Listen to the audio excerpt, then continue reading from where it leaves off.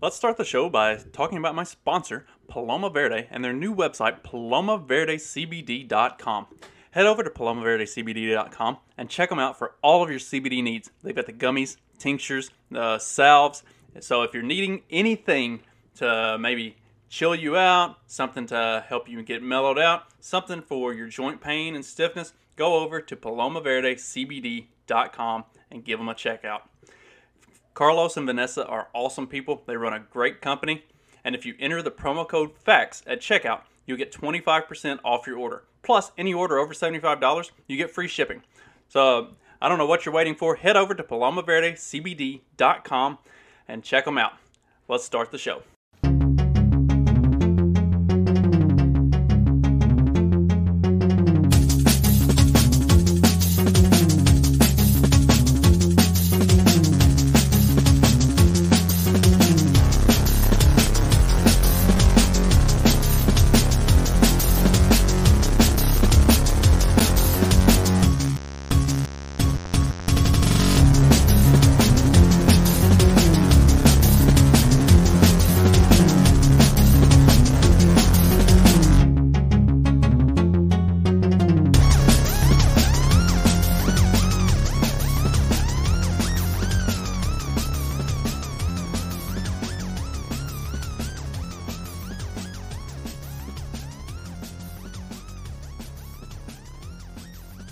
All right, fact check this podcast, and today we have part 2 of the new right. So Don is here with me already, and Matt is on his way. It's been a couple weeks since we did the initial stream on this and talked about the Vanity Fair article from James Pogue that looked at Yarvin, Masters, J.D. Vance, the new right, kind of what's going on with that. And there have been a lot of other conversations that have happened over this time since we initially talked, including my buddy Carlos, who came on the show for a bit. Carlos did an interview with James Pogue, which was really excellent. Head over to Los Libertinos and check that out if you haven't had a chance. So, Don, having had a couple weeks to mull this over and maybe think about stuff a little bit more, let's you want to recap a little bit kind of what we had talked about last time, and then we'll kind of look at some of what's happened in, maybe, I don't know if I want to say in the world, since there has been a lot of stuff that's not related to this per se that's happened in the world, but there have also been some primaries that have gone on over the last several weeks, and different candidates have come out on top or not in all of that, and we can kind of kill a little time with that while Matt gets his camera issues sorted out. So, primarily speaking, to watch the last episode, you can watch me have 2 hours of internet issues. That will be the most important thing about the prior episode. But I'm back in the studio now, so thankfully that should hypothetically not happen. I say right before my power probably goes out or something. But there was, there's a little bit of distraction that goes on there, mostly because we start talking about interviewing the guy that wrote the article, who, you know, I am, as ever, horrifically bad with names. But no less, it's a lot of us talking about how, despite that this is somebody who is not a fan of the right pretty clearly, they don't go out of their way to make it a destructive article, which unto itself is nice. It's somebody from the left who takes at least a real examination of what the right is doing, as opposed to just what you would expect, which is they're all double-headed Hitlers, and therefore they must be purged from society, right? And then we move a little bit into what you can do from here, how it is that you can do something productive with life, politics, etc. And I think that's basically where we closed out. I think I missed a little bit in the middle due to aforementioned 2-hour internet issues, though. Yeah, and I think a lot of what we covered in the middle was sort of how we've seen this new right take shape over the last year or so, like since the 2020 election, and some of the shifting of trying to think of the best way to describe it. It's a shifting or sort of a delineation between this new right and the Yarvin, J.D. Vance, like that, Peter Thiel, that sort of sect versus like the more establishment, traditional, really rhino-ish GOP, and even like the Trumpian GOP. Those have really kind of split themselves in some very real ways that I think a lot of people, like just from conversations that I've had over the past few weeks and seen and heard, I don't think people necessarily understand the difference between this new right and the like MAGA right. I'd agree with that.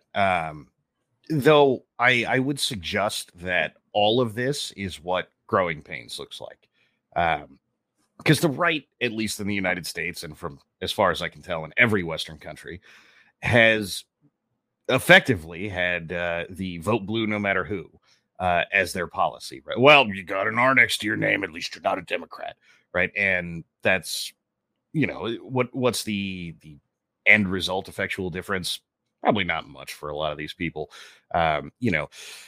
Lindsey Graham was based for about 90 seconds in 2018, but other than that, he's been garbage for his entire career.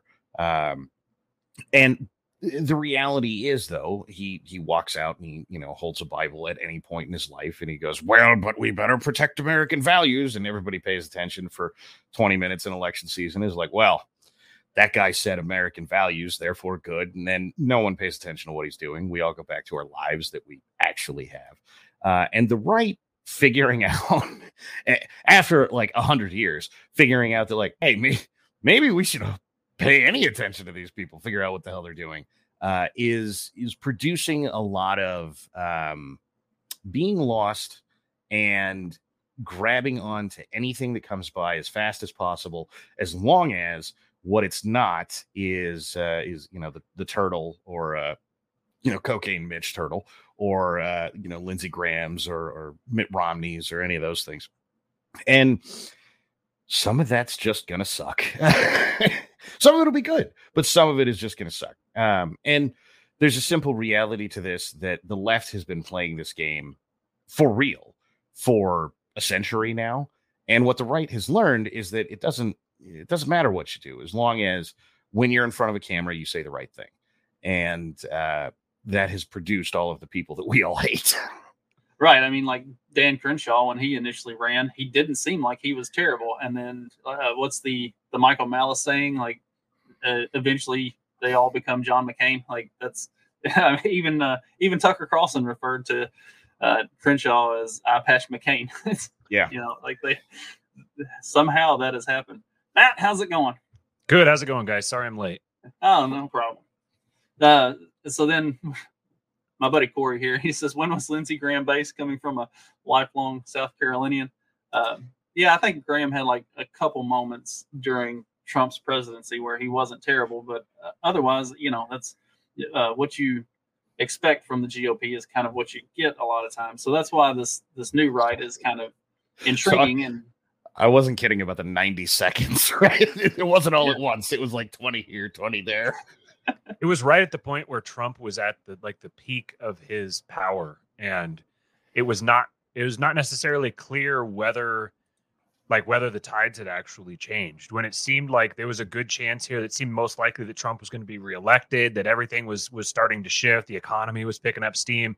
All of a sudden, Lindsey Graham was now suddenly he's very much a Trumpster, and he was talking a big game. And then as soon as the opportunity, it's funny that Pete Quinones has been doing this great series for the last several weeks with Thomas 777. And I'm right in the section. I'm going back through and listening to him, and I'm right in the section where they're talking about Winston Churchill. And Thomas has a really interesting perspective, very compelling perspective on Winston Churchill. But he describes basically the way that he was entirely just like a man for sale. He was flip-flopping constantly back and forth. 1 minute he was rabidly anti-communist. The next minute he was rabidly pro. He was praising Stalin. He's just back and forth, back and forth, back and forth. And it's because he was genuinely just a cutout. He was just like an empty vessel to be filled by the highest bidder. And it reminded me of the people I was thinking of. He compared him to Bill Clinton, But the people I was thinking of were Lindsey Graham and there was one other one, I can't remember who, but it was like these basically the most well-known Republicans all fit that mold. Oh yeah. It's what we have allowed them to be, right? Nobody, now we look at the even Romney, who has held that seat for 4 years now, right? Like I think he's in his first term still, but we'll never unseat him. And the excuses, come out ad infinitum on any given subject. And we don't do anything that makes them think that any of this will be a problem for them, right? We don't go down to all the local communities and go, hey, so maybe life should be better in the ways that we all agree on. And then, by the way, that the long-term output of that would be that Romney goes away, right? It won't be tomorrow. And by the way, the right has that problem just as much as the left does. We want it fixed now, right? Well, there's been 200 years of shenaniganry in games. They're not going away tomorrow, right? We established whole institutions to destroy everything that we care about. And there's a lot of people who are going to be very insistent that those institutions stay because they have careers there. They put their kids through college there. Some of them are drawing a retirement from there. And those guys are going to be out, campaigning just as much to keep those things. You're not going to be able to get rid of any of this over the next 15 minutes. And for anybody, and I know there is at least somebody who's going to be like, well, we could just boot, bro. That is not going to be over in 15 minutes either. No. It's funny. I was thinking the other day how when I've been very guilty of this myself in the past, you watch these riots that'll happen where whole cities will be taken over by as you put it, shenaniganry, hooligans taking over the streets and rioting. And there's always some Republican type who will say something along the lines of, well, I don't have time to riot because I've got a job. And that actually epitomizes the relationship between the right and the left in American politics. Yep. Because the left makes politics their job. They make it their career. So they have time to dedicate to the things that actually move the needle. Whereas the right has this perspective where it's like, we're going to show up and we're going to establish a system. We're going to instantiate it. We're going to put it in place. And then we're just going to dust our hands off and we're going to go back to our lives and expect the system to run itself. And this is where they always get their foothold in, because there's nothing a leftist loves more than a good bureaucracy. And they're going to expand that thing out, and then they're going to warp it and twist it to their own ends. And it will be their sole focus that they dedicate all of their time and energy to. So this is actually a weakness of the right, that we have lives apart from politics. That's a weakness. There needs to be people whose sole dedicated focus is sustaining the political system and preserving it from intruders. So this is the thing I ran into a lot over the course of the past half decade or so. If you are that person and you are even vaguely right of center, everyone thinks you're a weirdo, including the right. It's like, well, bro, don't you have like a career to get to? I'm like, yes, this is the thing that we should be doing, right? Because these people, they're coming for every damn thing, right? If you like the socks you have, at some point, these jerk offs are going to show up and be like, those are assault socks, and we need to ban those socks. All right. And that sounds ridiculous, but look at what they've already done. And by the way, for anyone who works in trades or any of the things that normally make conservative people, look at your safety equipment, right? 100% guaranteed you have to wear some piece of safety equipment that is inferior to something that you would have bought on your own, but OSHA came down and told you have to wear this one, right? And it happens everywhere all the time. And if you think it won't be for socks, well, even if in the end, the way that they do this is go, well, maybe 25,000 different kinds of socks is too many. We could be much more efficient if there was only one, which is peak Venezuela, peak Soviet Union, peak Mao's China. I mean, they are coming for them. And it sounds stupid. Who would do this? The left. And they will do it. I don't care what the subject matter is, how you raise your kids, if you can even have kids. By the way, they're pretty openly talking about it now. Whether or not you marry X or Y person, any of these things, religion, God knows they've been coming for that since there was a left. So it doesn't matter what the subject matter is. They will come for you. And I don't know if it's because they get bored or just because at some point they go, well, we don't quite have enough control over these people. But whichever it is, it doesn't really matter. In the end, they will come for you. Right. Right. Ultimately, any level of autonomy that you have means that you have the opportunity to delineate from whatever they have determined is the best thing for you. So they have to, at some point, take away that ability to delineate yourself from their prescribed whatever. So on all of that, looking at the comments as we go, something that we're talking about with, the fact that it is going to be kind of a slow burn, that you're not going to fix it all in 15 minutes. You got Masters in Arizona. You've also got JD Vance, who won his primary in Ohio. Like, you are starting to see some of these, and again, it's happening slowly, but it's starting to happen, where some of these new right candidates are starting to get a little bit of traction, are starting to get their name out there and actually get seen. Now, there has also been, I saw a article from the Washington Post that I think I shared with y'all that it talked specifically about JD Vance's win in Ohio, and it said that MAGA was the real winner of the Ohio Republican Party. Like, that is going to be the rallying cry of the left for all of these new right candidates, is that even though there is a real delineation between this new right and the MAGA right, they're going to lump it all together. And the average American is too either removed from it or just too dumb to put any amount of effort into looking into it beyond, okay, Washington Post runs a headline that MAGA is the real winner in Ohio. Vance must be a MAGA guy. Candidate. Yeah. Yeah. And so he's our enemy. And it's so this harkens back as repopularized, I guess, by Razor Fist.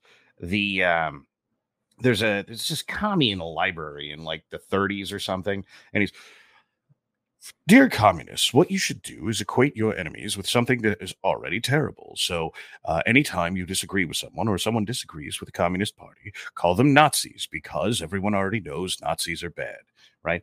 And they've been following that playbook until they had something that they had equated so well with Nazi for the left that they don't have to say Nazi. They say MAGA, right? Trump, fascist. DeSantis is a fascist. Right?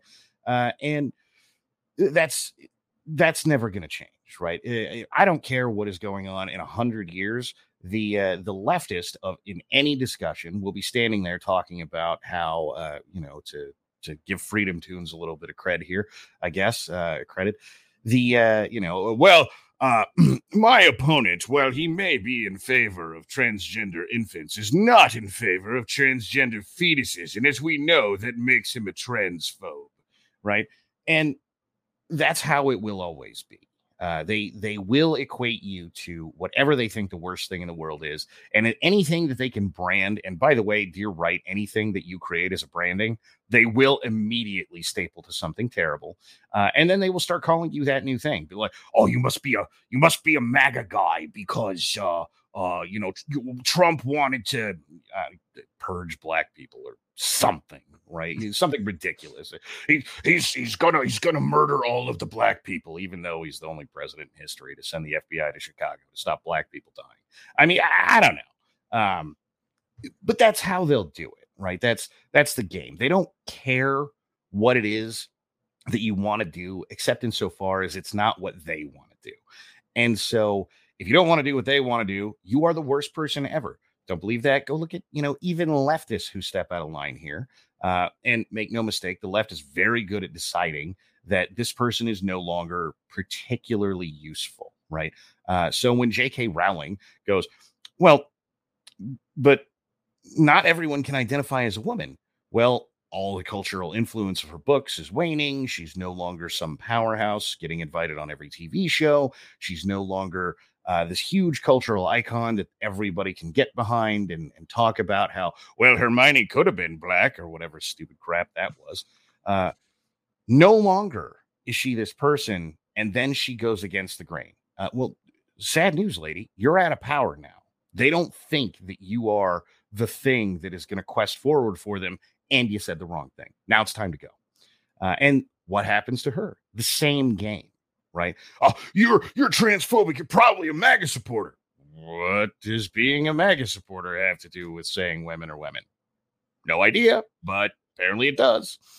Well, that's like, I think we talked about Glenn Greenwald a little bit on the last time when we had this conversation. Like, Glenn Greenwald, by all accounts, is very much a leftist. But whenever you look at the way they have attacked him over the last several years, you would think that he is, to this point, he is an ultra MAGA turbo Hitler, just because he doesn't agree with 100% of everything that they say all the time. Like, you are not allowed to disagree with anything. If you do not perfectly toe that line 100% of the time, you are now the enemy. Or they will either paint you in that way, or they will browbeat everyone who might have supported you until they all turn against you and force you to come back and say, okay, sorry, I made a mistake. I was clearly insensitive to this, and this.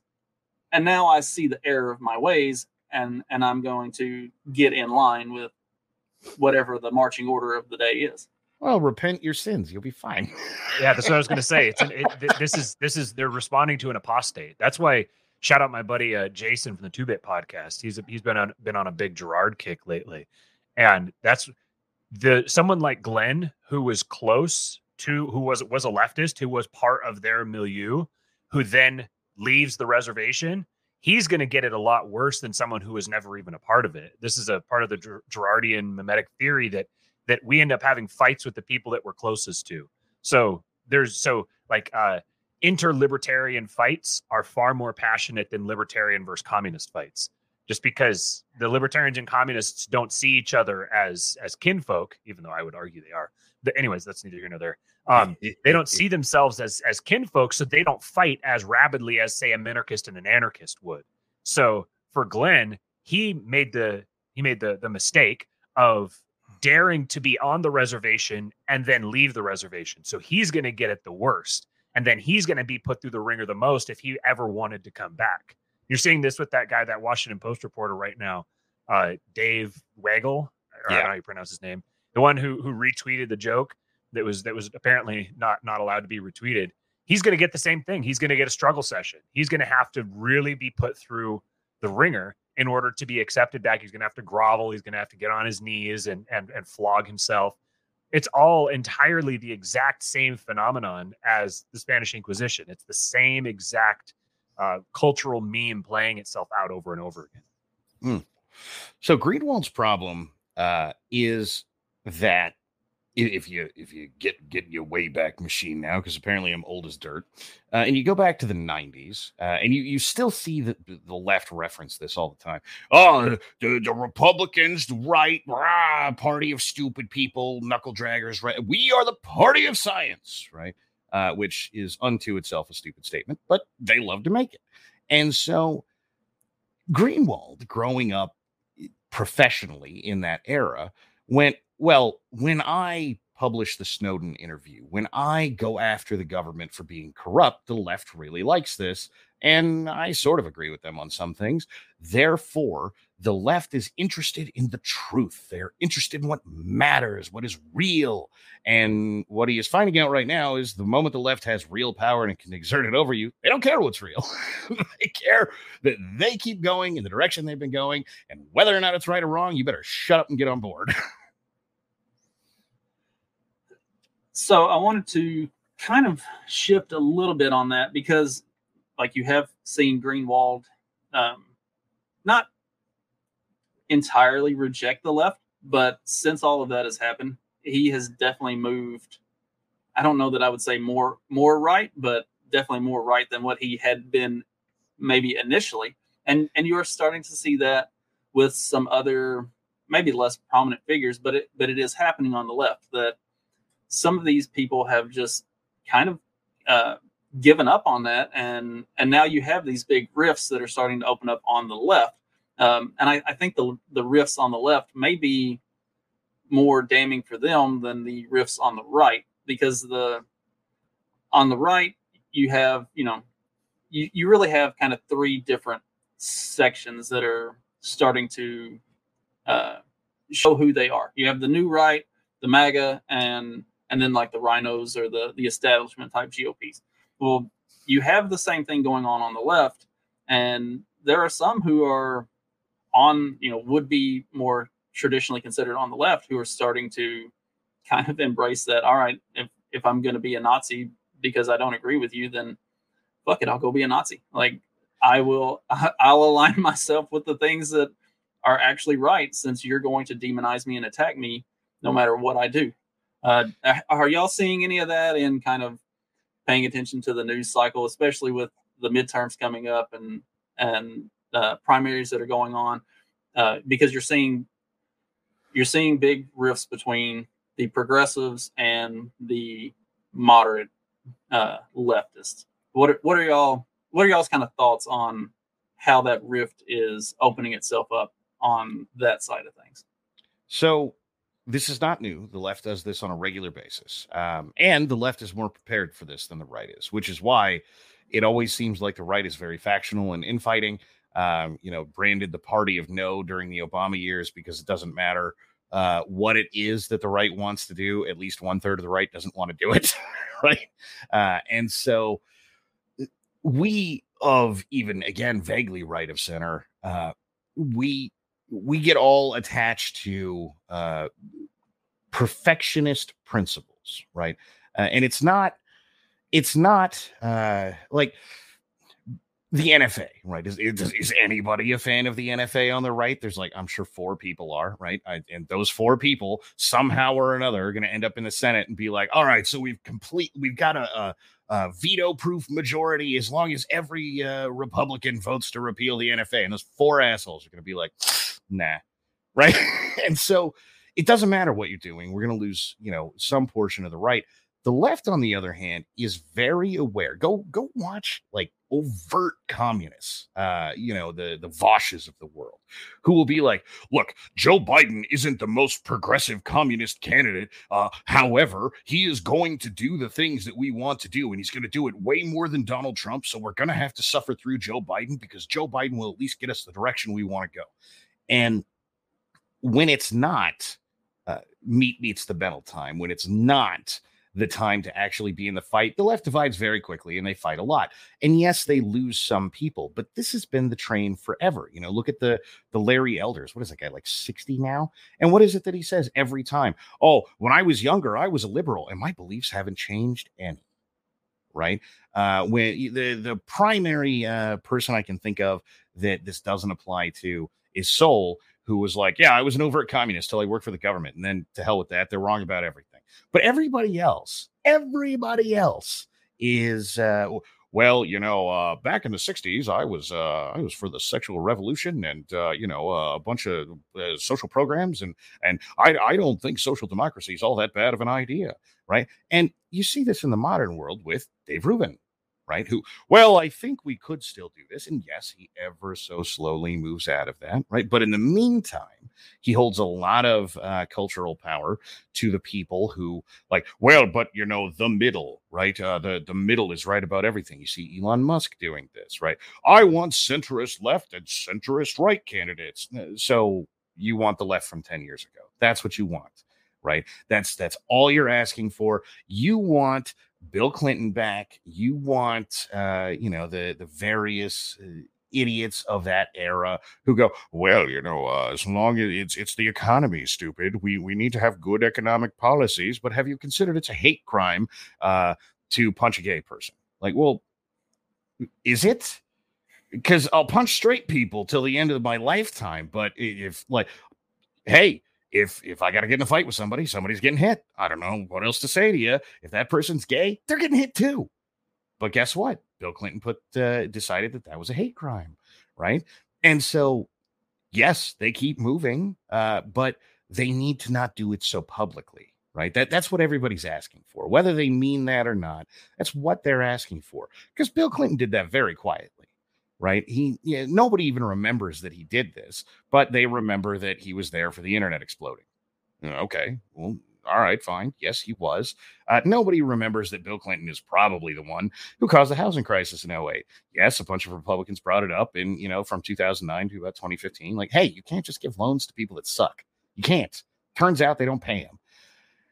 And what was that?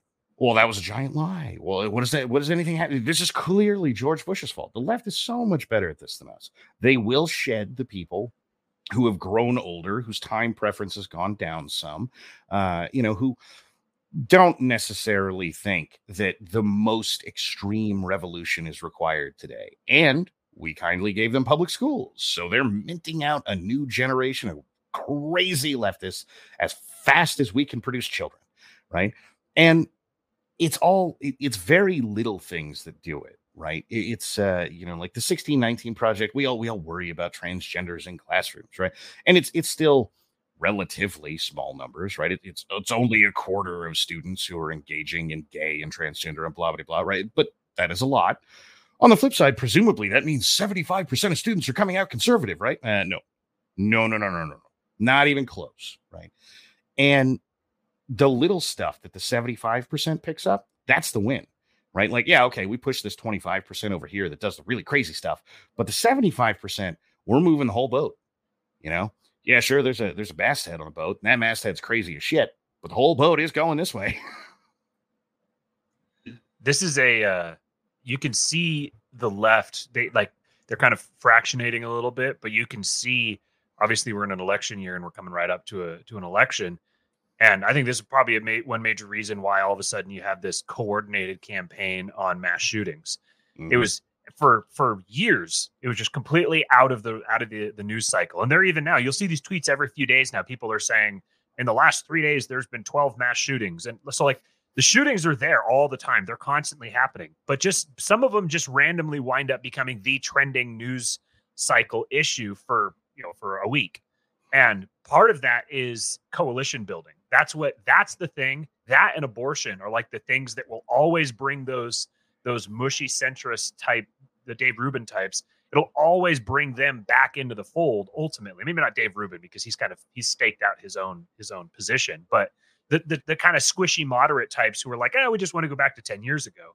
But this is really this is the source of the left's power. This is how they continually move things forward, is by never settling. There is never going to be, they know that a culture is never going to have some kind of organic stasis where we have just arrived at some level of just a stasis where we can just stay here exactly at this point and just never change, never evolve, never adapt, never progress in any direction.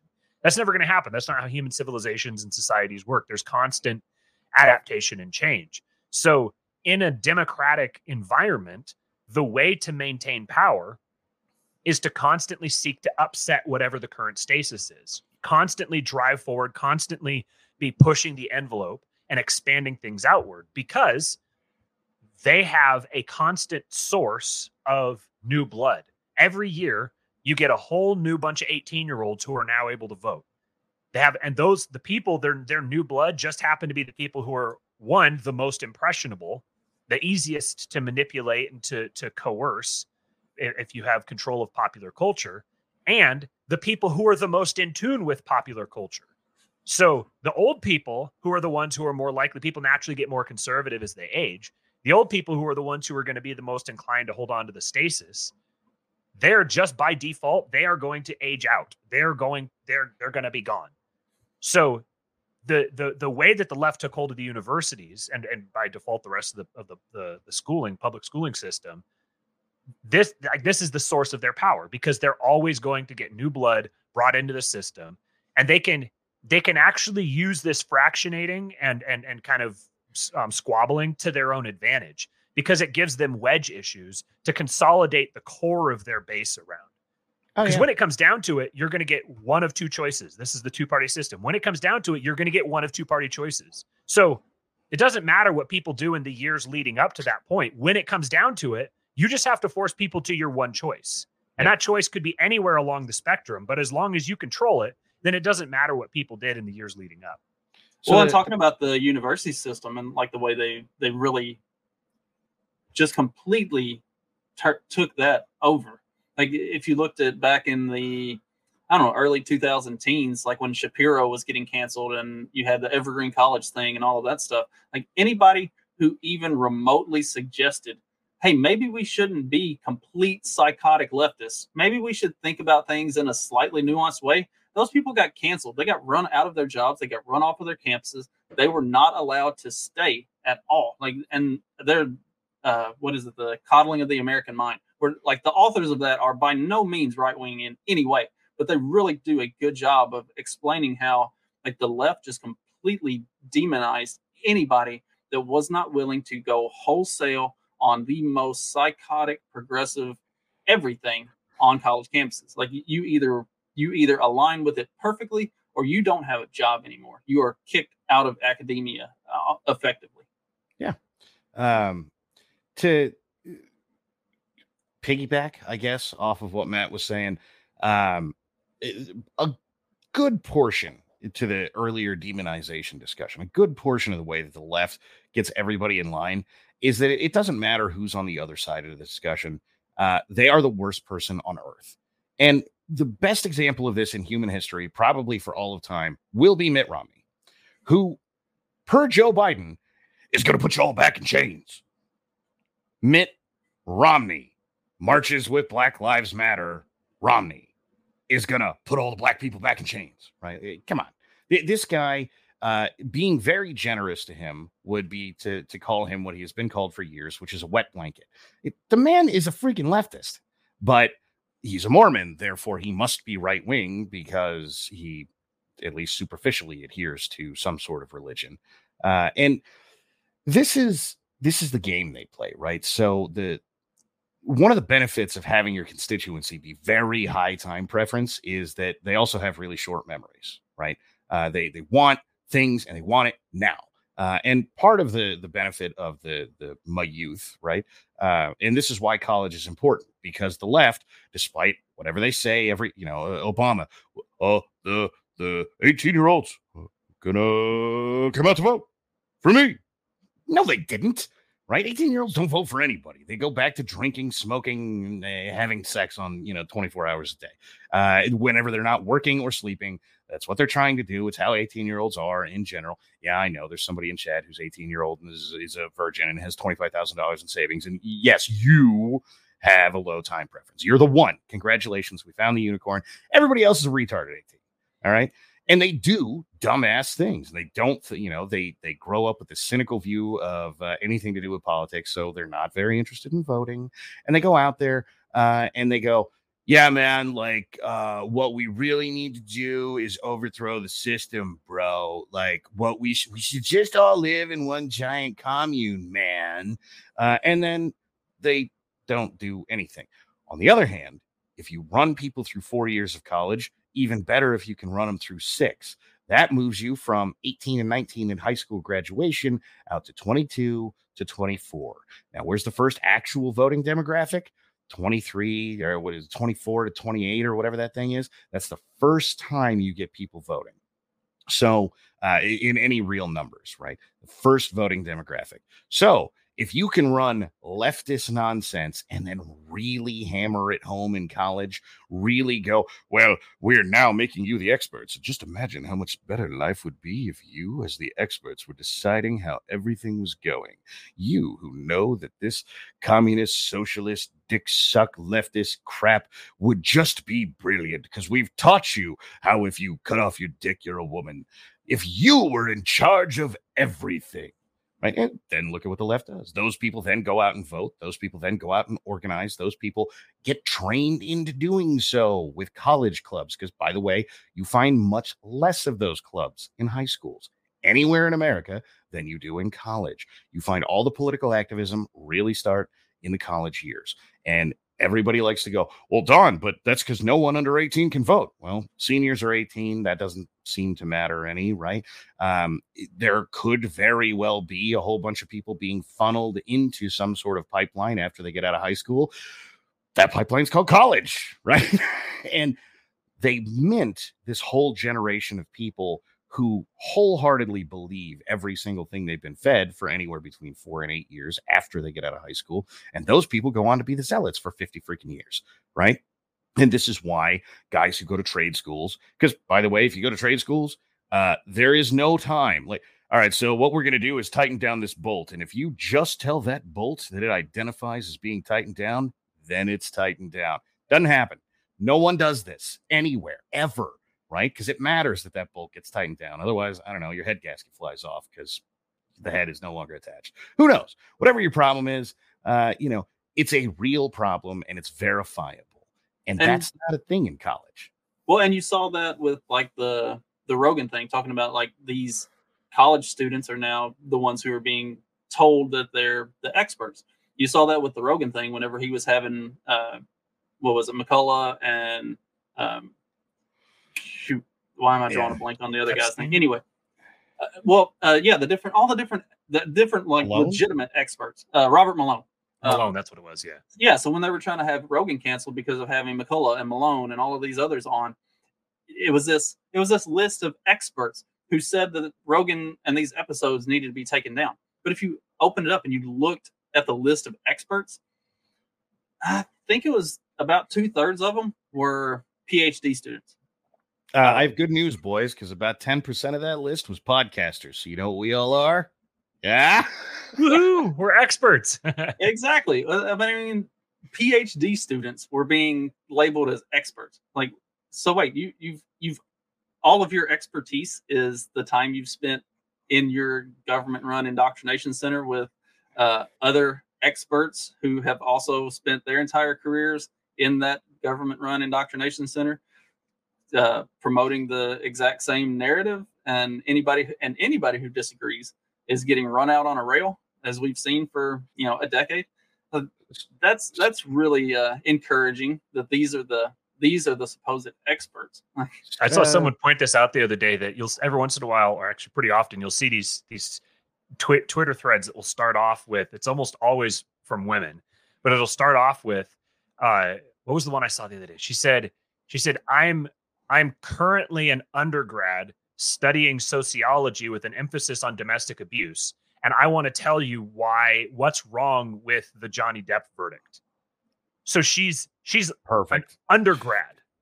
Like anybody with a pulse would qualify to be in the position that she is, but she's using this to pass herself off as an expert. And she genuinely sees herself as an expert on this. I was thinking about this while I was making my bed last night. For whatever reason, once I start working with my hands and doing something, I'm not just sitting here in front of a screen all day. All of a sudden, the juices start flowing, and there's a lesson there. But I was thinking, you've got the Whig view of history, right? Which is this idea that essentially the human species is constantly in a state of progress, increasing, getting better and better and better, and we're at like the pinnacle of human evolution. This is something that is, I could spend hours talking about this, but it's something that has driven the evolution of leftism in human cultures for centuries now. But the Mark, expert, why sunscreen should be applied every 5 minutes. That was a doozy too. And that's a legitimate article. Like, yeah, she was an actual doctor, a literal medical doctor that was saying that. Christ. But what do you do with the rest of your life? Like the 45 seconds in between applying? Like, all right, finally done. All right, let's light this cigarette. Cool. Time to apply. Yeah. She was saying especially you have to do it inside because windows, like the sun can shine through windows and the windows don't stop all of the sunlight from getting to you. So you have to make sure you keep applying. Yeah. Anyway, so you get the Whig view of history where there's this belief that we're on the absolute pinnacle of human achievement. So this is something that's baked into it's very difficult to even get it out for us, those of us who are what's the word? Red pilled, I guess. This is still baked into our psychology. Just steal the Ben Shapiro quote because he does it all the time. Wait, when is the best time to live in all of human history? Right now, right? Come on, folks. Everybody knows we've got like vaccines and doctors and like there's cars and I swear to God, people who say they want to live in the 1850s, they just have no idea. Bingo. That's exactly it. So that I was starting to realize some of the downstream effects of baking that into someone's psychology. It's really kind of been it's taken on a whole new level with the rise of the universities and the universities being completely taken over after the New Deal. So now you have young kids who go through the university system. Now they have a piece of paper, they have a credential that tells them that they're smarter and better educated than their ancestors. So a downstream effect from this then is going to be natural contempt for your ancestors, a natural contempt for the people who came before and passed old forms of wisdom. They're going to be seen as backwards. And so then you can paint past generations as Neanderthals. Well, the natural effect of that then has to be that our life now has to be clearly better, happier, more fulfilled, wealthier. Everything has to be better across the board. Because if anything isn't, then there's something deeply, deeply wrong. So what this is, the Whig view of history, especially when it's been put on steroids like it has lately, is a recipe for serious mental illness. Because now you've got all these young kids, and by young kids, I mean basically anybody under 40. So I guess I would qualify myself there. But you've got you've got all these young people who have had it baked into them that everything about life today has to be objectively, measurably, significantly better than any time in the past. And yet clearly it isn't. Clearly people are unhappy. Clearly crime is rising. Poverty is right. All these different things are all getting worse. And there's this sense that everything that we're steaming down a hill toward a cliff, everyone can feel that. Everyone can sense that. That sort of cognitive dissonance will make a human brain snap. So probably the best example of that I can think of is Xanax. God, I forget, antidepressants, right? We prescribe these things at a rate that is just absurd. Half the country or something is taking at any given year, half the country or more is taking antidepressants in some fashion. And if you sit and you listen to the people who examine this long enough to come out of these degree farms that, and by the way, I don't care if you came from Yale, it's a degree farm.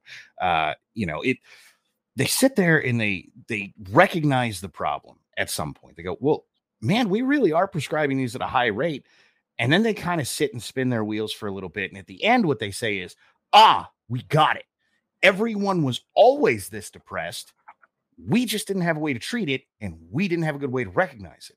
And so in 1910, when we didn't prescribe antidepressants to anybody, everybody was depressed, 60% of the country, because we still haven't got to, 25% or whatever, 60, 75% of the country was horrifically depressed. They just had to live with it. And now we're solving the problem, as though that makes any sense at all, but it is the conclusion they came to.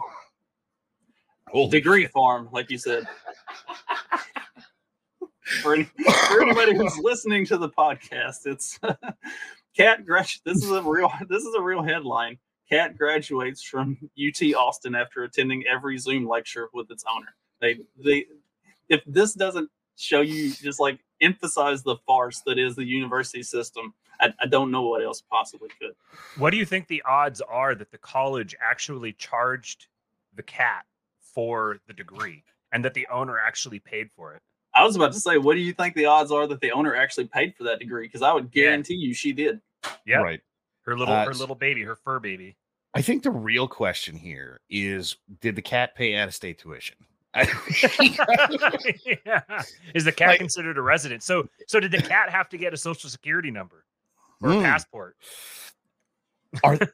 When they forgive student loans, are they going to remember to forgive the cat's loan? Only $10,000. This power of the universities, though, is why I am fully behind anybody who's talking about anything having to do with bankrupting the universities.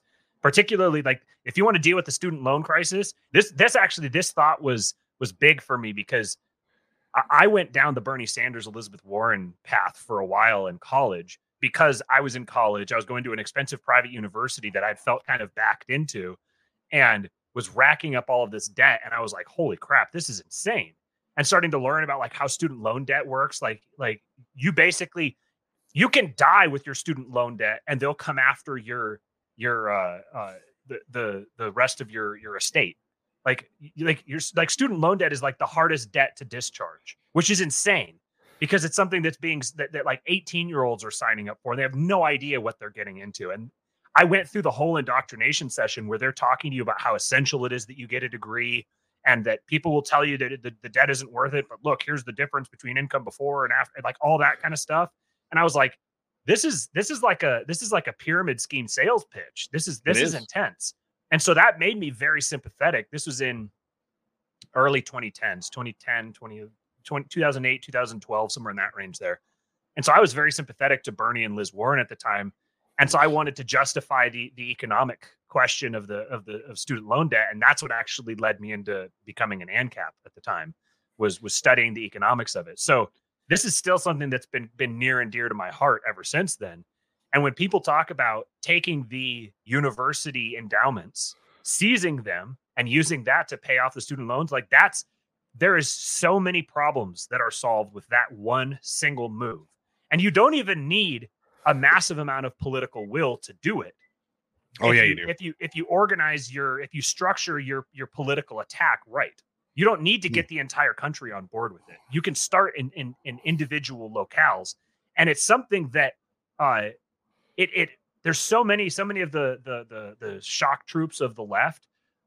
To them, their student loan debt is such a big deal that you could peel off a big chunk of them just purely because of the economic benefit that you're going to give them, because they're the utilitarians that are just on board just because it's like, well, this is what all my friends are doing. And someone's like, yeah, we're going to wipe out your student debt. Okay, which Nazi do I need to sign up to support? Because I'll get rid of my debt. And anyway, yeah.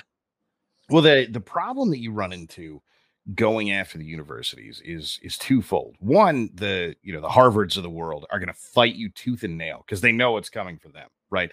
And Harvard is important because it mints lawyers, right? And turns out lawyers are good at this sort of fight. But two is the teachers union, who is going to pay those Harvard lawyers. And they're not going to pay them tens of thousands or even hundreds of thousands of dollars. If you go after the schools in any way, shape, or form, and this was the lesson of Schwarzenegger when he was governor, is that it doesn't matter how much the state likes you, it doesn't matter how much anybody likes you. You so much as touch the teachers union's pet projects, and they will destroy you. Now, don't get me wrong. There are some places where this is going to be substantially more viable than others. The teachers union is currently going after DeSantis because some document leaked that said he was going to go after the schools. And he went, yeah, going after the schools. But DeSantis is, for the moment, untouchable. Now, that won't remain in perpetuity, but for the moment, you've got the capital, you've got the will, burn it as hard as you can, and try and hold on until you see the outputs, right? Because, it doesn't matter if you get some short-term win and then you lose office, right? Because someone's going to need to hang around to enforce that. So if Nancy Pelosi takes over Florida 15 minutes after DeSantis destroys the school systems, in 30 minutes, they will be back.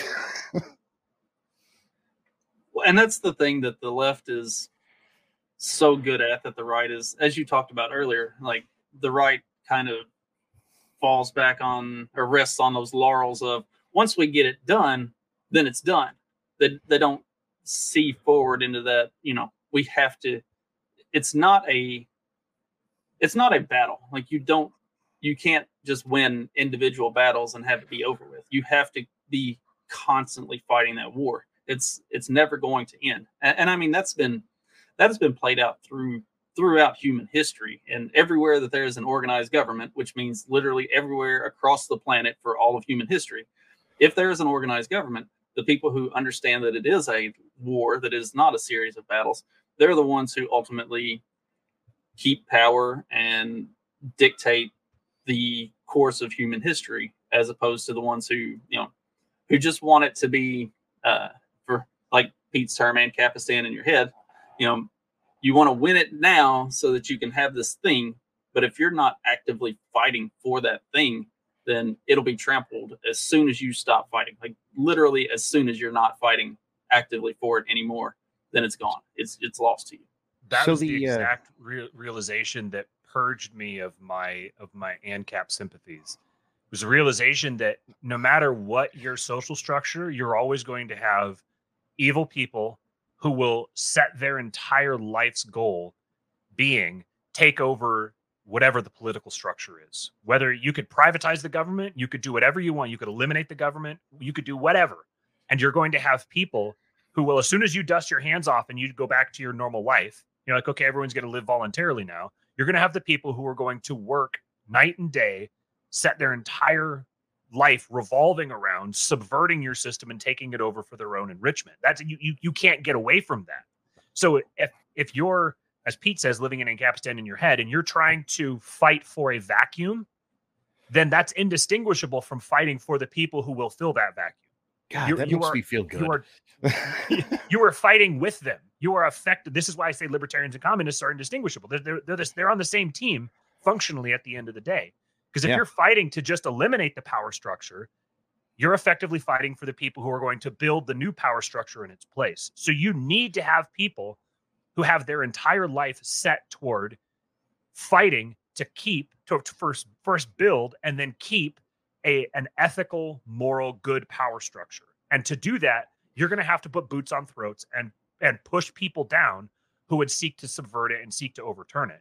Real quick with the Florida thing, did you see Anthony Sabatini's legislation that he just announced he's putting forward? No. It would make parents taking their kids to a like drag queen story hour or anything, any type of sexual thing like that. It would be a felony and they'll lose their parental rights. Oh God, I love this guy so much. Oh, he's so good. Right. Yeah. So that's the we can just establish this voluntarist society and then everybody, and then we can be left alone. It's like, okay, the people who want the voluntarist society or who are even okay with just being remotely not psychotic, yeah, they'll leave you alone. But they're not the problem in the first place. Yeah, right. They're not the problem to begin with. Like those aren't the people you're fighting against. Yeah, if you put the three of us in a vacuum, right, like on another planet, and it was just the three of us, there's a very high likelihood that, we'd all take our third of Mars and we'd all just hang out and occasionally talk to each other and trade whatever we had, and life would probably be pretty good. But we all have very similar belief structures, and we don't really want what the other one has. We're all happy to build what we got. We are not the people who are like, hey, so we need to put your kid on puberty blockers. Right. That's right. And anytime you make the argument that, well, the way you're describing this, that's not how the nature and the history of power actually works. Right. And they're like, well, yes, it is. Because if you look at this one little country out in the middle of nowhere that has 700 people, it's like, okay, that's not the nature or history of power. That's the exception, not the rule. Like what is the exception selection bias and how does it work? And then to play with the analogy here with the we each get a third of Mars. Well, eventually, presumably, we're going to have women there, so we're going to procreate. We're going to have children. Our children are going to have children. Our children's children are going to have children. Our children's children are going to have children. Whatever you're building today is going to have to somehow survive these sustaining generations. It's funny. That's exactly where I was going next. if you want your great minds here, if you want if you want to ensure that your existing structure, this is what all the right-wing people want. They all want the existing structure to remain. They want this stasis that they've established. Like they want to write their constitution, pin it up to the wall, and then have everyone for future generations all respect that. Well, how do you accomplish that? How do we ensure that our grandchildren 10 times removed maintain the same type of relationship that we do? You need to have a belief system that transcends generations, that my great grandchildren can subscribe to, that your great grandchildren subscribe to, and yours that we all subscribe to. And it's a timeless social technology that will ensure that in the same way that we exist in peace and harmony with one another, they will exist in peace and harmony with one another. Because if that can't happen, then everything else that we would be working for to try to maintain our third of Mars, or our three-way split of Mars, is going to be pointless because it's going to disappear a couple generations from now. Mm-hmm. And this was the thinking that led me back into the church, realizing the necessity of having a timeless, generation transcendent belief system that is true to reality, that my generation and following generations can all believe in, knowing that we believe the same thing and that we're bound together by the same values. It's a real requirement because, and this is, in the world of things that the new right says at the moment that just pisses me off is basically anything that's written down. They're like, it's null and void anyway, right? Like, well, it's null and void because no one is standing up for whatever it is, right? And much to the chagrin of a bunch of people, I made the comparison between the U.S. Constitution and the Bible. If you go to any of these like really progressive churches, what they're talking about has nothing to do with the Bible, right? Like, well, Jesus said, be kind to your friends. And so that means put children on puberty blockers and let the gays suck all the dick they want. Like, he said a few other things there, just so you know. Yeah, I always love well, that's not the Jesus that I read about in the Bible. Like, what Bible did you read? Like, Yeah, right. It feels like we got some different texts there because Jesus wasn't about just let everybody do whatever they want. Jesus was about calling a spade and holding people accountable for their own actions. Suddenly we've turned into we're getting into a sola scriptura critique here, apparently. Because when you just have writings, apparently they can be interpreted in a whole bunch of ways, and you need to have an associated tradition that informs how you interpret those writings. Yeah. So one of them things that I've been trying to convince people, specifically of the right of for years, is that you can't make an honest rule that dishonest people are going to follow. You can't do it. Right? It's not a thing.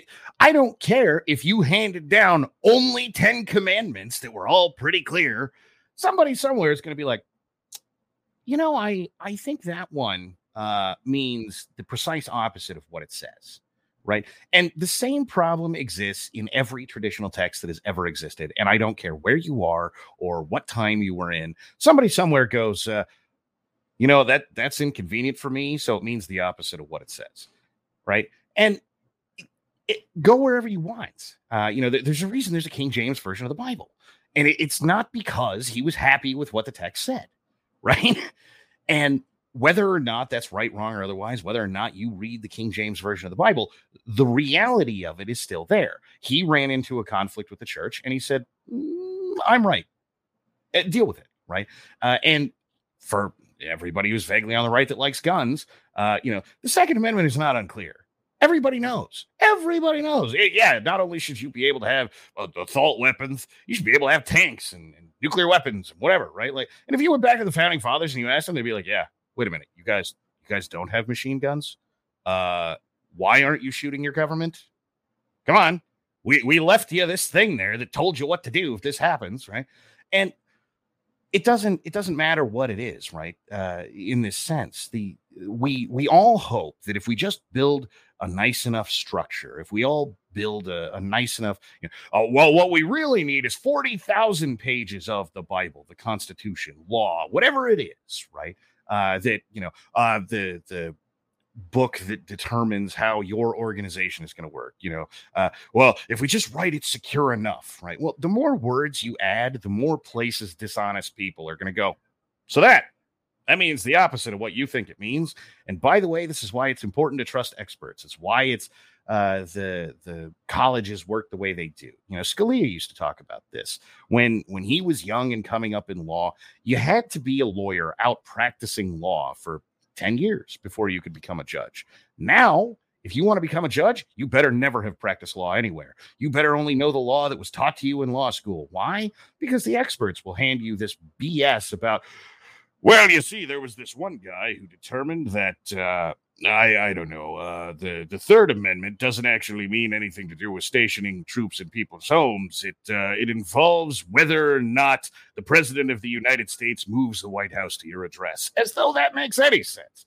But some idiot will say it out loud. He will be called a moron in his time. 5 years later, he will be quoted in a new text talking about how he was such a visionary and he knew much better than you did, and blah, blah, blah.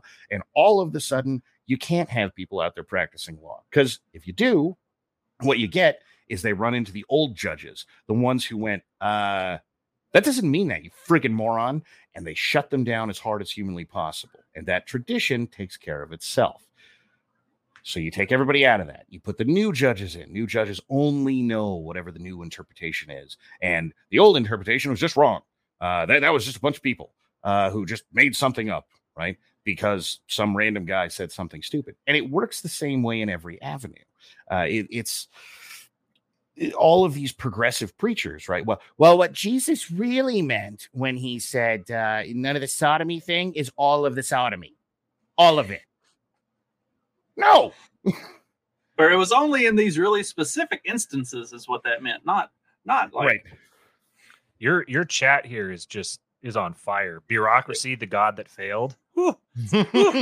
Yeah. For those who are listening, you should definitely come back and watch the replay of the live chat and just go through the chat, because I gave up on trying to keep up with like posting stuff because it's all so good, but they're like on fire with it. So I wanted to touch on like what you said about they want the whole thing condensed down into like a 40,000 page document that covers everything. They want that by design, because if we've seen anything, and hell, I've said it a few times myself, like the whole reason that I started doing a podcast is because I would write these like long, well-researched things talking about what was going on in the world, and nobody reads shit. Like nobody reads anything. So they want all of this stuff put into a giant 40,000 page document, because nobody except for the experts are going to even look at a quarter of it. And even those experts are only going to look at the quarter of it that perfectly aligns with what they need to push the new norms towards. And so then you get this whole thing that's just completely watered down. Nobody actually cares. Nobody even knows. And it has to be the experts who are guiding and directing it. It can't be done by, the three of us, because we haven't spent the time we don't know the context of it. And we've never looked at all of that. And it's too much for just some normal person to spend that time in. You have to have been in the university system and done some this stupid pleb, you say? Yeah. Right. Like, you have to have been a part of this university system for 20 years to have had the time to dedicate to looking at and researching and understanding all of it. And so it tries to remove any level of authority from anybody who's not been given that title of expert or whatever. Yeah. Oh, and this is the point, right? Because if you create a system of experts and a peer review system that all it really does is quote people who came before, then you own all of the discourse, right? All of it. It doesn't matter what, 2 weeks ago or something, we decided that AI can figure out who's black or white based on x-rays. And yet, somehow or another, this is impossible. Human beings can't do it. There's no possible way, right? And that is because all the experts came down 20, 30 years ago and said, they're exactly the same. There's no difference of any variety. Like, well, do black people get sickle cell anemia more often than white people? Just curious. Well, maybe, but they're exactly the same. But they're not, presumably, right? Like, the statistical differences exist in physiological features, therefore, they're not the same. What does this mean? Well, I'm sure that's up to the interpretation of every single person who's ever been mad about any subject ever, and I'm sure I have nothing to add of any variety based on what you already think, but no less. What we can determine is that they're not the same, right? Presumably, all of us crackers are not the same either. Who knew?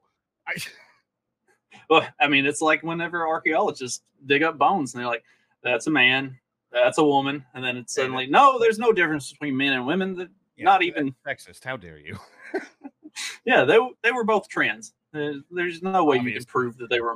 There's no way that you can prove that was a man or that was a woman, because you don't know how they identified. It's like, that's not how. It's not how science works. Sorry. There's actually a correlation between the rise of scholasticism.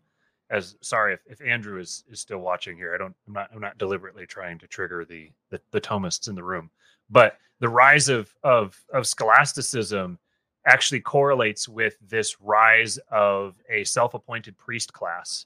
Because if the system of authority in your society depends upon scholasticism, upon the scholastic study, you naturally then are going to have experts, the scholastics, who are there to provide you with the knowledge. They're the ones who divine the wisdom from these texts. This correlates with the printing press and the rise of this idea that books are an authority.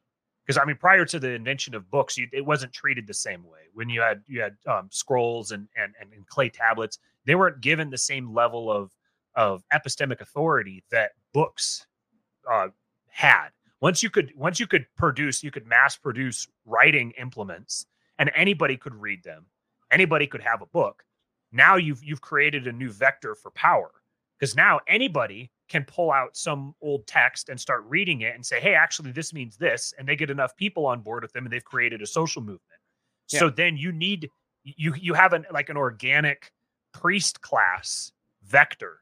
It's like an organic vector for a new priest class to appoint themselves and to rise up. So then you need to proactively create the existing or the preeminent priest class.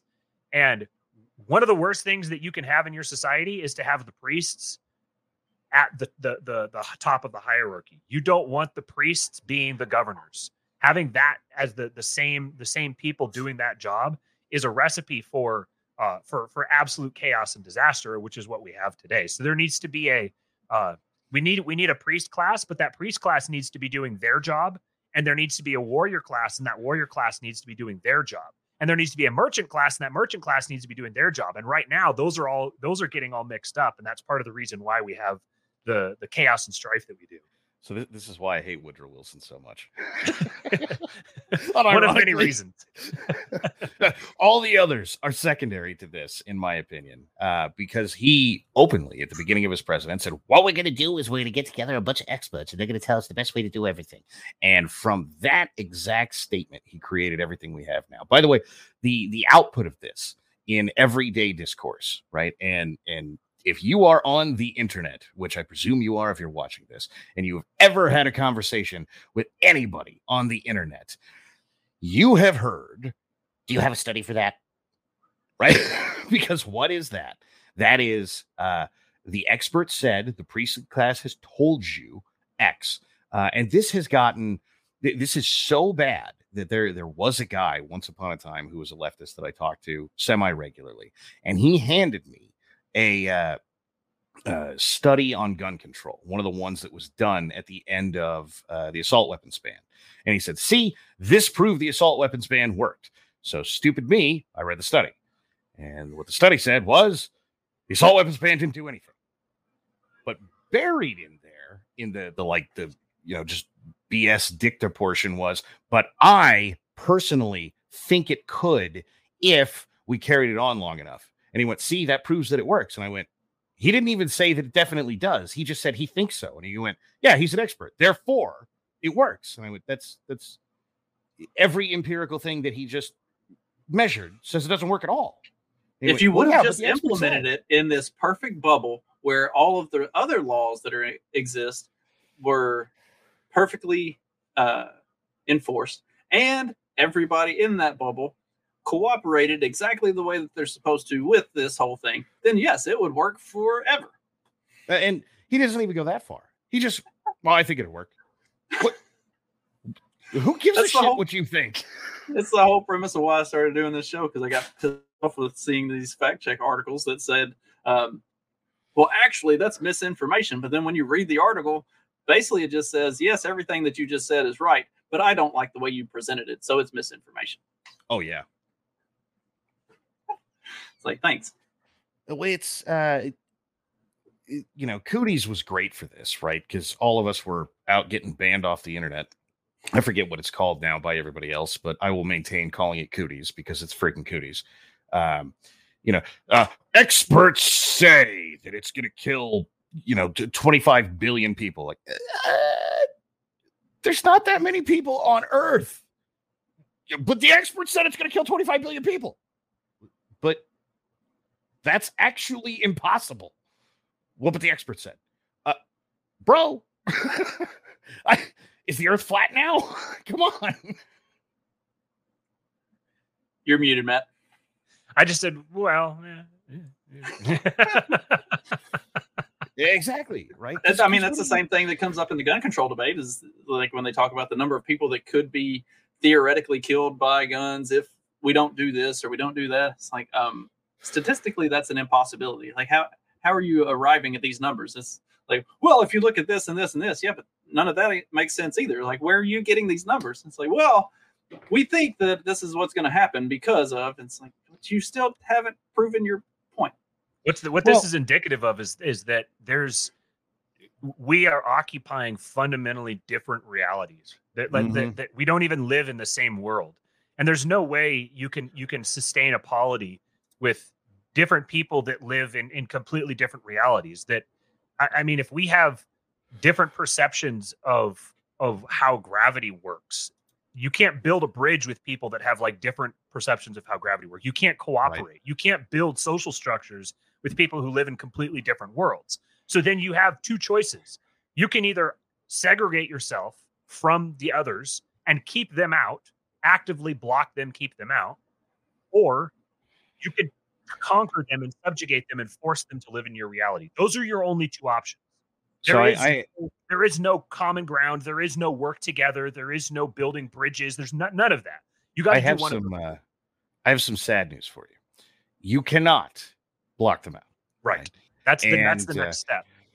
And my evidence for this is federalism, right? Because the whole point of the way the U.S. is set up is that the states will do whatever dumb crap they want, and then the federal government will basically go campaign to each of the states. Like, hey, New Jersey's being invaded. You guys want to send some troops?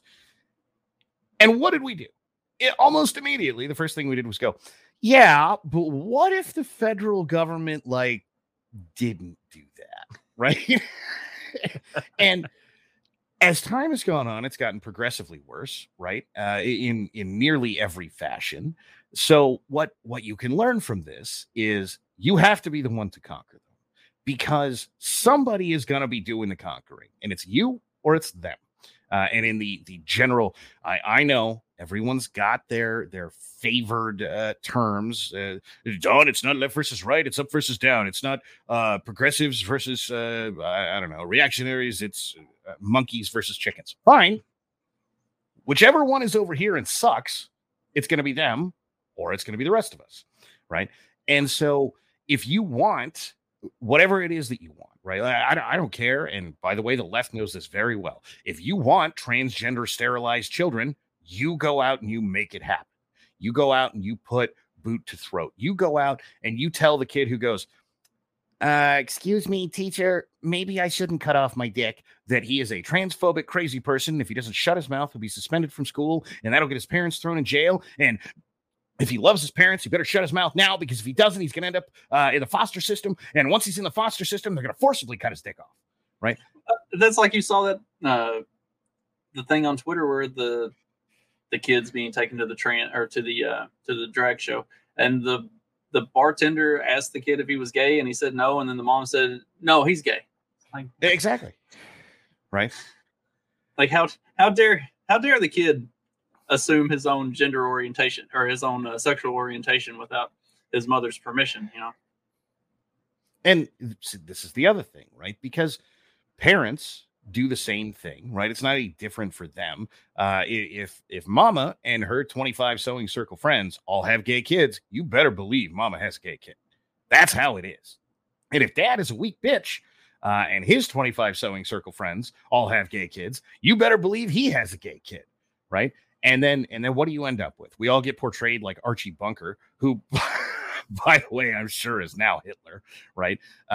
Because my kid, I found my kid looking at Hustler every day for the past 8 years, and I can't get this damn thing out of his hands because somehow or another he keeps getting it. I feel like he likes tits. Nope, kid's gay, right? I can't get this thing out of his hand, so it's time to cut it off. Exactly, right? Now, I got you now.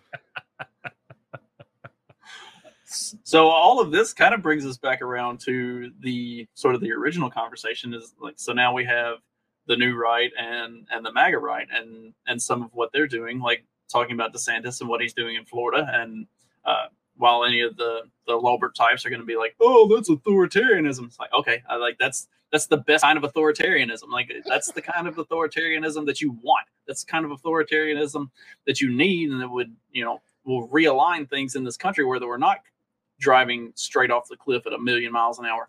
Like, so we need more of those types in office. We need more who are going to push for the right type of action, because action is the only way you fix any of this. Like, you don't fix it by leaving everybody alone. It has to be something that is aggressively pursued, and it has to be aggressively pursued. So, we're kind of bringing it all back around here. Like, all of this stuff that we've been talking about is what the left is willing to do versus what the right and the middle are really unwilling to actively fight against. So we need more of that, like, aggressive new right. We need more of that, for whatever you might think of it, the MAGA right, that are going to actually do something. You know what's authoritarian? Private property. Private property is authoritarian. There is nothing voluntary about my property. This was very revealing to me when I realized, when people started talking about the actual structure and function of a private property society, I realized just how many of these libertarian ANCAPs that they read at the idea of a private property society where private property owners used violence and force to keep people off of their property or to enforce their property rights. And I realized that the majority of these so-called ANCAPs, were they to actually live in Ancapistan, would be the exact same person. They would just be ringing at the existing property structures, because they have a problem with authority and hierarchy. They don't have a problem with the state. They're just projecting that onto the state. So if you want to, someone in the comments here said, what happens from here? Like, what do we do next? Well, we're in a war. That's what's been revealed is that politics and war are on a continuum. And for a long time, we've been on the side of the continuum where it seems like where it's like war by proxy. So there's not direct conflict, but all of those proxies are falling away. They're all falling by the wayside. And it's becoming clearer and clearer that we're in a war with an avowed enemy that is hell-bent on stamping out anybody who stands against them.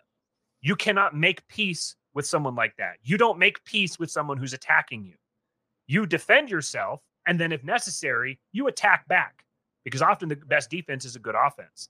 If you want to attack back, you need to be equipped to attack back. You need to have the resources, you need to have the willpower, and you need to have the manpower to do that. So in order to really to take that stand, I think that the right needs to be doing a lot of soul searching. Yeah, there you go. The right needs to be doing a lot of soul searching on actually accumulating those kinds of resources. This is kind of where we were starting to get with King Pilled, as I had the wealth, power, and influence thing kind of percolating in my head. And I realized that what the right is missing here is the wealth, the power, and the influence to actually make an effective stand and fight back. And everyone is sitting here trying to figure out, well, how do we solve this national level problem? How do we form some kind of electoral campaign and all this kind of stuff? You're not going to solve this problem at the federal level. It's just not going to happen, at least not in the near term. In order to solve the problem at the federal level, you need to be capable of solving problems at the local level. If you can't solve the problems at the local level, forget the federal level. To solve the problems at the local level, you need to be ready. Let me make sure that I don't say something that will get like no Fed dark posting? suits at my door. You need to be ready to do whatever is necessary to protect your local community and to purge these types of people from your local community. They protect your private property. And if you need to band together with your neighbors to collectively protect your property, then do so. If you need to band together with your entire community to collectively protect your property together, you need to do that. But that's what you're doing. You're protecting your own private property. Forget these democratic democracy myths and focus on protecting your private property from people who are seeking to encroach upon your property rights. I'm trying to put this in libertarian terms to try to appeal to the autists in the audience. So I have now finished, because that is very similar to the speech I've been making for years. So more seriously, though, yes, look, there is this idea which stems from either the no authority thing, which is truly ridiculous, right? The group of people who want no authority have leaders in their movement. Now, how does that happen? Well, but everybody's the same. Everybody's not the same, right? Well, but libertarian with 1 follower on Twitter has the same clout as libertarian with 40,000 followers. No, he doesn't, right? And he's never gonna. You don't have to like it, but it's true. And here's the problem: is most people everywhere are sympathetic in some fashion or another. And one side here rides that sympathy like a train, and that train is coming right for you, right? So look, if you came to the vast majority of the people who are going, this transgender thing is completely out of hand, this is ridiculous, and you went, well, I got this one kid who really has a lot of mental health problems, and we're having the kid live as a girl for 2 years to see how that turns out, or however long he decide, or we're going to have him live as a girl for a month, and we're going to mandate that month so that this kid learns that, choices have consequences, and find out whether or not this is. Most of us would go, all right, you're going to have the kid live as a girl for a month, whatever, right? But when it's you take that, and the left is so good at this, it's impossible to describe, right? You take that one kid, you put that kid at the head of this giant formation of people, and you go, everyone in the formation is this kid, right? Now, the likelihood that anyone in that formation besides that kid is basically zero, right? The rest of them are all going, oh, the transgender kids get to do whatever they want at lunch. The transgender kids get, cake every Tuesday. The transgender kids can't fail classes because it's whatever, transphobic if they do, or blah, blah, blah, right? You start giving them all these benefits because, well, any of this might have helped this one kid. And this is what the left does. And it doesn't matter what subject it is. Go watch them, right? All the people who are running Medicare for All speeches. Yeah. Well, look at this lady, because this lady was horrendously popular when Bernie Sanders was running for president. She was a realtor, and she'd been a realtor for like 25 years, and she got cancer, and she never had medical insurance, and she'd been just fine, and it bankrupted her. And, well, I don't know what else to tell you. Maybe take some responsibility for your life. And if you want medical insurance, go get it. And if you don't, then this is the price. You didn't pay for medical insurance for 25 years. Probably should have banked that money, right? put it in gold. Put it in whatever you want to do. Inflation-proof nonsense. Go right ahead. But that lady was the prime example of why we needed Medicare for All, which, it doesn't matter where you go in the world, is primarily used for things like urinary tract infections, which, by the way, you can cure by drinking more water. All right? Well, and it creates this perverse incentive structure that these are the people you are more likely to be taken care of if you're less likely to be responsible for yourself. And so, so you see this perverse incentive structure. I think we were talking about it on the morning show yesterday that you're seeing more transgenderism in like poor white communities, like really rural poor white communities. It's starting to crop up because that's the only way that some of these people have an opportunity to get stuff. Like, that's the only outlet that they have for being a marginalized person, because otherwise you have all of your white privilege. So like you can't glom onto anything else. Like, never mind that you're literally in the lowest 10% of income in your region. Like, you have to be something that has now become socially acceptable and the thing that will get you whatever it is you want or need. And it's so, how do you fix that problem? Well, you have to actually remove the people who are creating that incentive structure in your local communities, so that these people, that's not an outlet. It has to be, that can't even be an option. So there's something that should be interjected here, because no one seemingly understands incentives, and they seemingly do this on purpose. If 0.1%, and I'm going gigantic here, of the U.S. was transgender 10 years ago, and 20% of the U.S.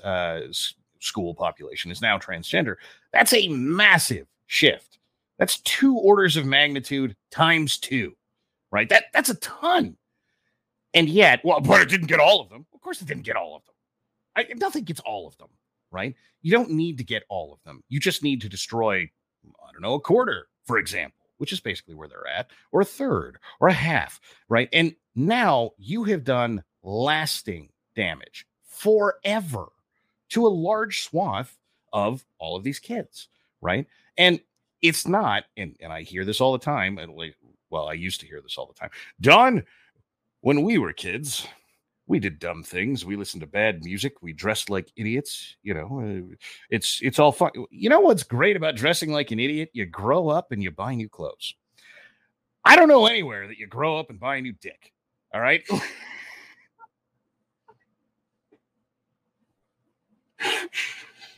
Don't say that too loud. The transhumanists are going to start working on it. They're gonna. They probably if that was actually a market, I bet you there would be just as big a market for straight guys who are displeased with themselves. You've got the surgeries of the guys that are like 5'6", that they get the surgery to make themselves like 5'9" or 5'10". You know people would be dumping money on that too. Oh man, right. Welcome to wang lengtheners. We can make you more satisfying to the opposite sex, or the same sex, or the same whatever sex, or whatever you want to be more satisfying to, or your hand, whatever does it for you. Both hands, even, huh? Maybe the free market isn't such a good idea.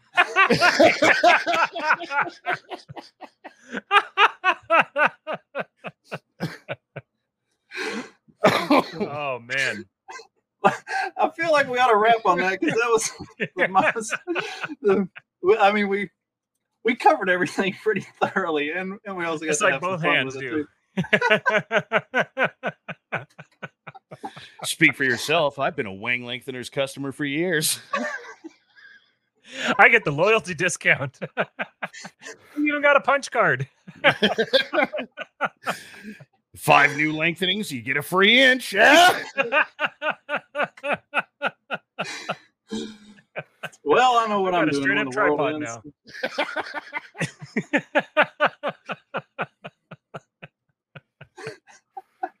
Well, this was wildly entertaining. Not just the last 5 minutes here, but the whole thing has been really good. And we talked about a lot of different stuff. But I think we covered a lot of stuff that is very important to this entire conversation. Especially like as much chat as we've had going on in the chat on this, and like people engaged and participating in this. It's clearly conversations that people are thinking about and need to be had. So I appreciate y'all for coming on and talking about it again with me. Why don't y'all give your plugs and everything, and we'll call it a show. You want to go or am I go? Go for it. So I think these days the only things I have left are at Helo Procurement on Twitter and rumble.com/plebmedia. I somehow or another don't seem to be able to make it anywhere else, despite the fairly large, decent sized subscriber count on YouTube. Nobody sees anything I post there. So over to Rumble you go. I just want to shout out real quick Mark Metz in the chat. He said Owen Benjaminite at the local level, Tho Bishopite at the state level, America First at the federal level. And our good friend Magoo here said Bear Mullet MAGA. So I just want to let people know that there's a Bear Mullet MAGA movement that is starting now. You can get in on the ground level. You heard it here. You can find me on Twitter at Real King Pilled. YouTube has past episodes that we've done. Just look for King Pilled, all one word, on YouTube. And then I also want to give a shout out to our good friend Populibs and his organization, the GOP Mises Caucus. He's got some good stuff that he's working on over there. And if you're looking for an actual local level initiative that you can support, that doesn't need huge numbers, it just needs enough. But with enough numbers, we can do a lot of good work. Our primary focus with that organization is to restore the social kingship of Christ in our local communities, and to actually give ourselves a foothold to start beating back the hordes of commies by being able to take over local governments with relatively few numbers and plant a virus that will fight back for us. So if you're interested in that, there's a link that you can hit up. Just shoot me a DM on Twitter. And I won't drop the whole link here. You can shoot me a DM on Twitter, and I'll send you over where you can go support that. Like we talked about, if you're not actively fighting against it, you're losing, or Right. have already lost. So that's being able to do anything at all locally is going to be the true way forward for all of this. Thanks, guys, again for joining me. This has been a lot of fun. Thanks everybody who was in the chat and for listening and watching. And I will be back on Wednesday with a brand new episode where I'll talk about probably not something anywhere near as fun as this, but we'll see. Thanks, guys.